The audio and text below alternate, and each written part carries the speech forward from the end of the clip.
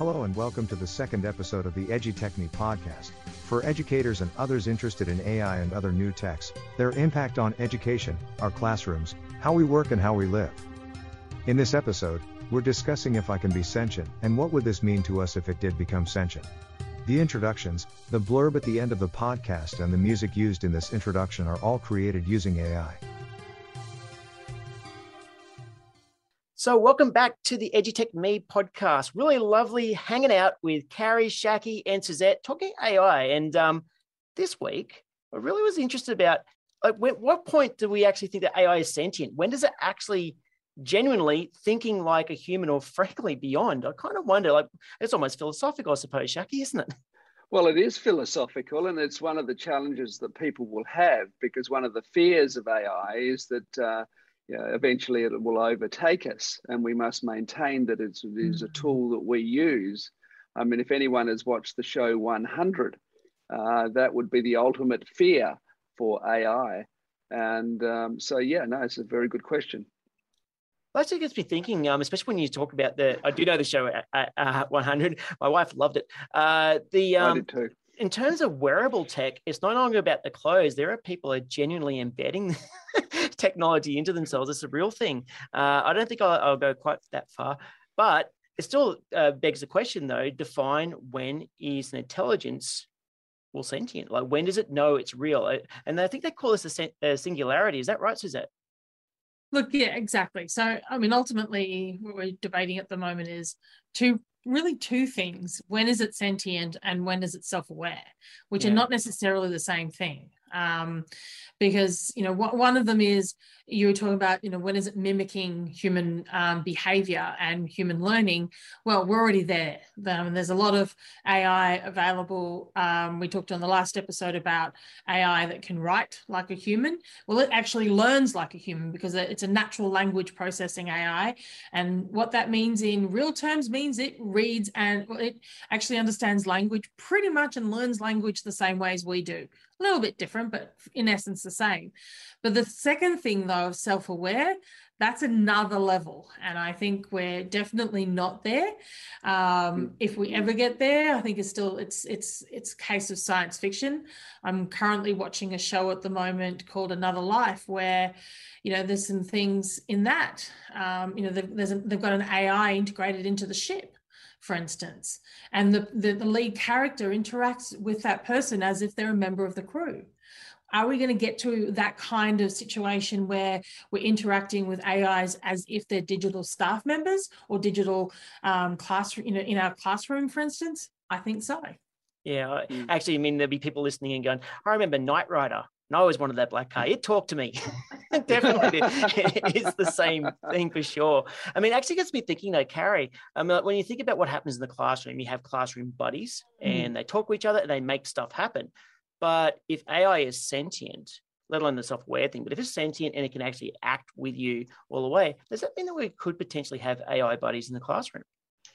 Well, we could. And I've just gone directly to diverse learning needs and how the tools, the AI tools, could be used to enhance the learning of our very different style of learning. Our kids who have language differences, who comprehend differently, but that doesn't stop their learning. There could be huge amounts. Just look what cochlear implants have done if we use that as a case, as a small case study. Now, could you imagine? And you just have to look at the looks on the babies or the children's faces when they have those implants put in and they hear for the first time. There could be some amazing benefits for our diverse learners. And it wouldn't stop. I know I'm going to talk about particular robots that are used in Japan and Korea in restaurants that serve people, but they are linked to people with disability, diverse learning and diverse lifestyles that are still able to contribute because their bodies can't function. It doesn't stop their minds, and it's used as a tool. So I think the possibilities are amazing, and getting anyone into outer space, the love of fantasy and science fiction at the moment I mean, it's all possible. And I'd have to assume, Suzette, tell me if I'm wrong, that there would be huge think tanks around the world and laboratories where all these things are being tested out, being developed, tried, funded. We're at a point in history now where probably the biggest limitation is our own ability to actually think about it and to think it up. The technology is at a point now where most things are possible, maybe not probable in the short term, but definitely possible. But for the most part, us as humans actually have to catch up and actually get comfortable with the change and start to be thinking of the vision, being visionary around what we can do with this technology and how we can implement it. Because like, I mentioned in the first episode, the last episode was, this is still a tool, and like sort of a hammer, bashing in a nail in a fence. You can do it, you can use it well, or you could be using the other end of it and not being particularly using it well. So, we have to learn what's possible and start to imagine that, and then look at what technology can do to help us, because I think we're at a beautiful period of time where really anything's possible. 100%. And I actually think about innovation being famously described as the intersection between two ideas and something new coming out. It makes me think about, especially Shaki, with your background with business and all the things that you get up to.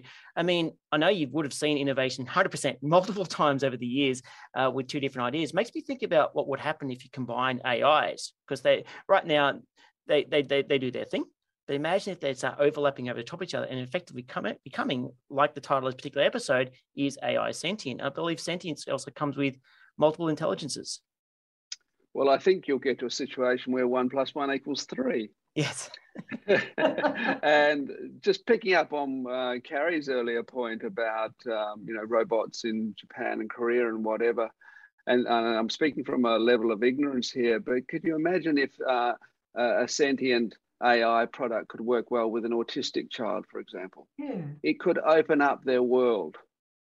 Where they're very closed in at the moment, not interacting well with other human beings. But what a great introduction to interacting with other human beings if AI could actually fulfill that role. I mean, I'm getting goosebumps thinking about it.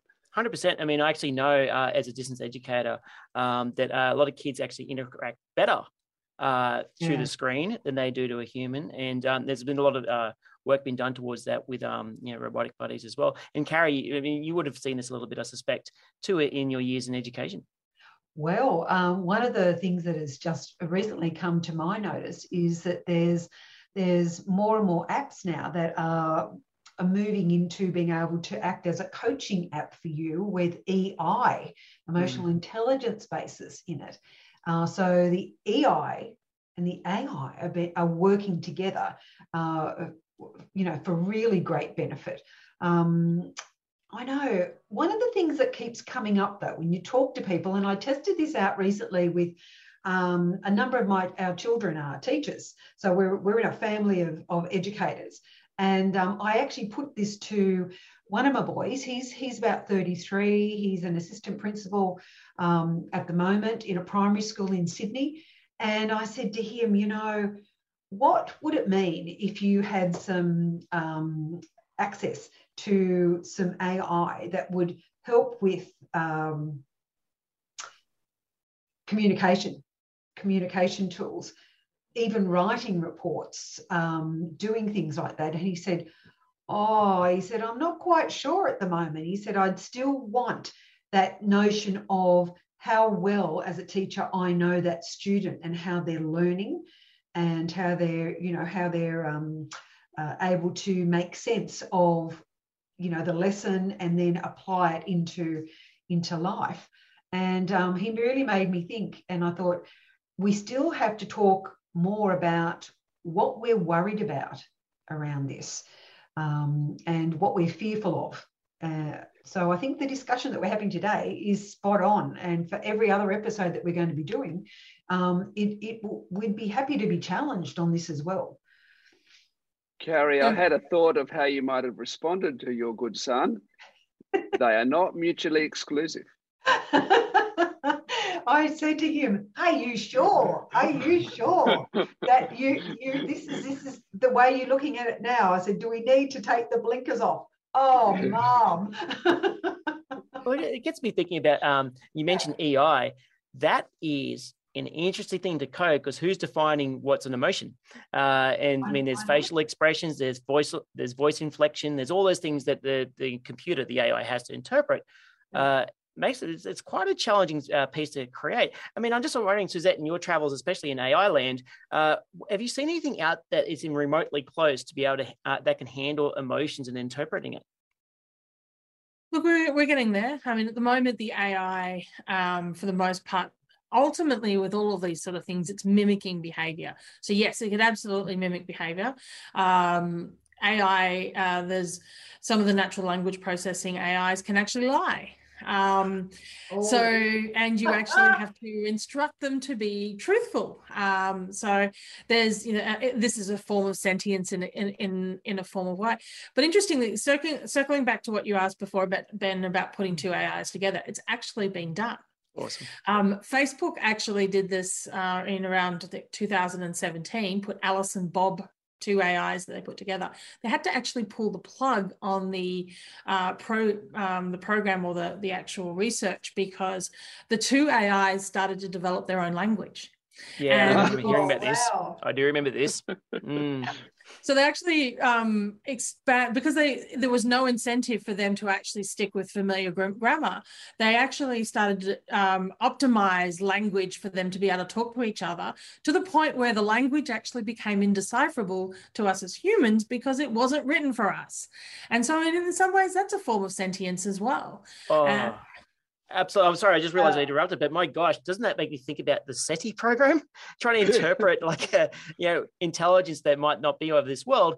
Well, we effectively in that project effectively went down that route very, very quickly, and whoa, that's a wild concept. Yeah, it is wild. So exciting, but wild. Yeah. So this is ultimately, where I come back to that whole, we're only limited by our imagination, because ultimately two people decided to, as you said, put two AIs together and see what happened. And if you do it again the next time, it may actually come out with a different result, just saying there's two humans learning. But at the same time, this can feel scary.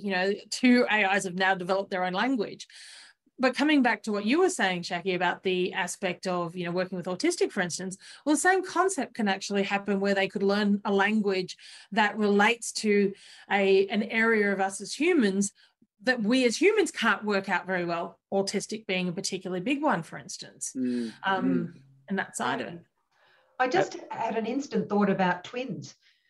When twins are born, there is actually a language between them that develops. So I'm sure that there are plenty of studies, and it wouldn't surprise me if a lot of those studies are used for actually the sociological side of things as well, because that would be one of the arguments around AI would be, is it socially adept and emotionally adept, or will it mar? And if I think they're all areas that we can explore.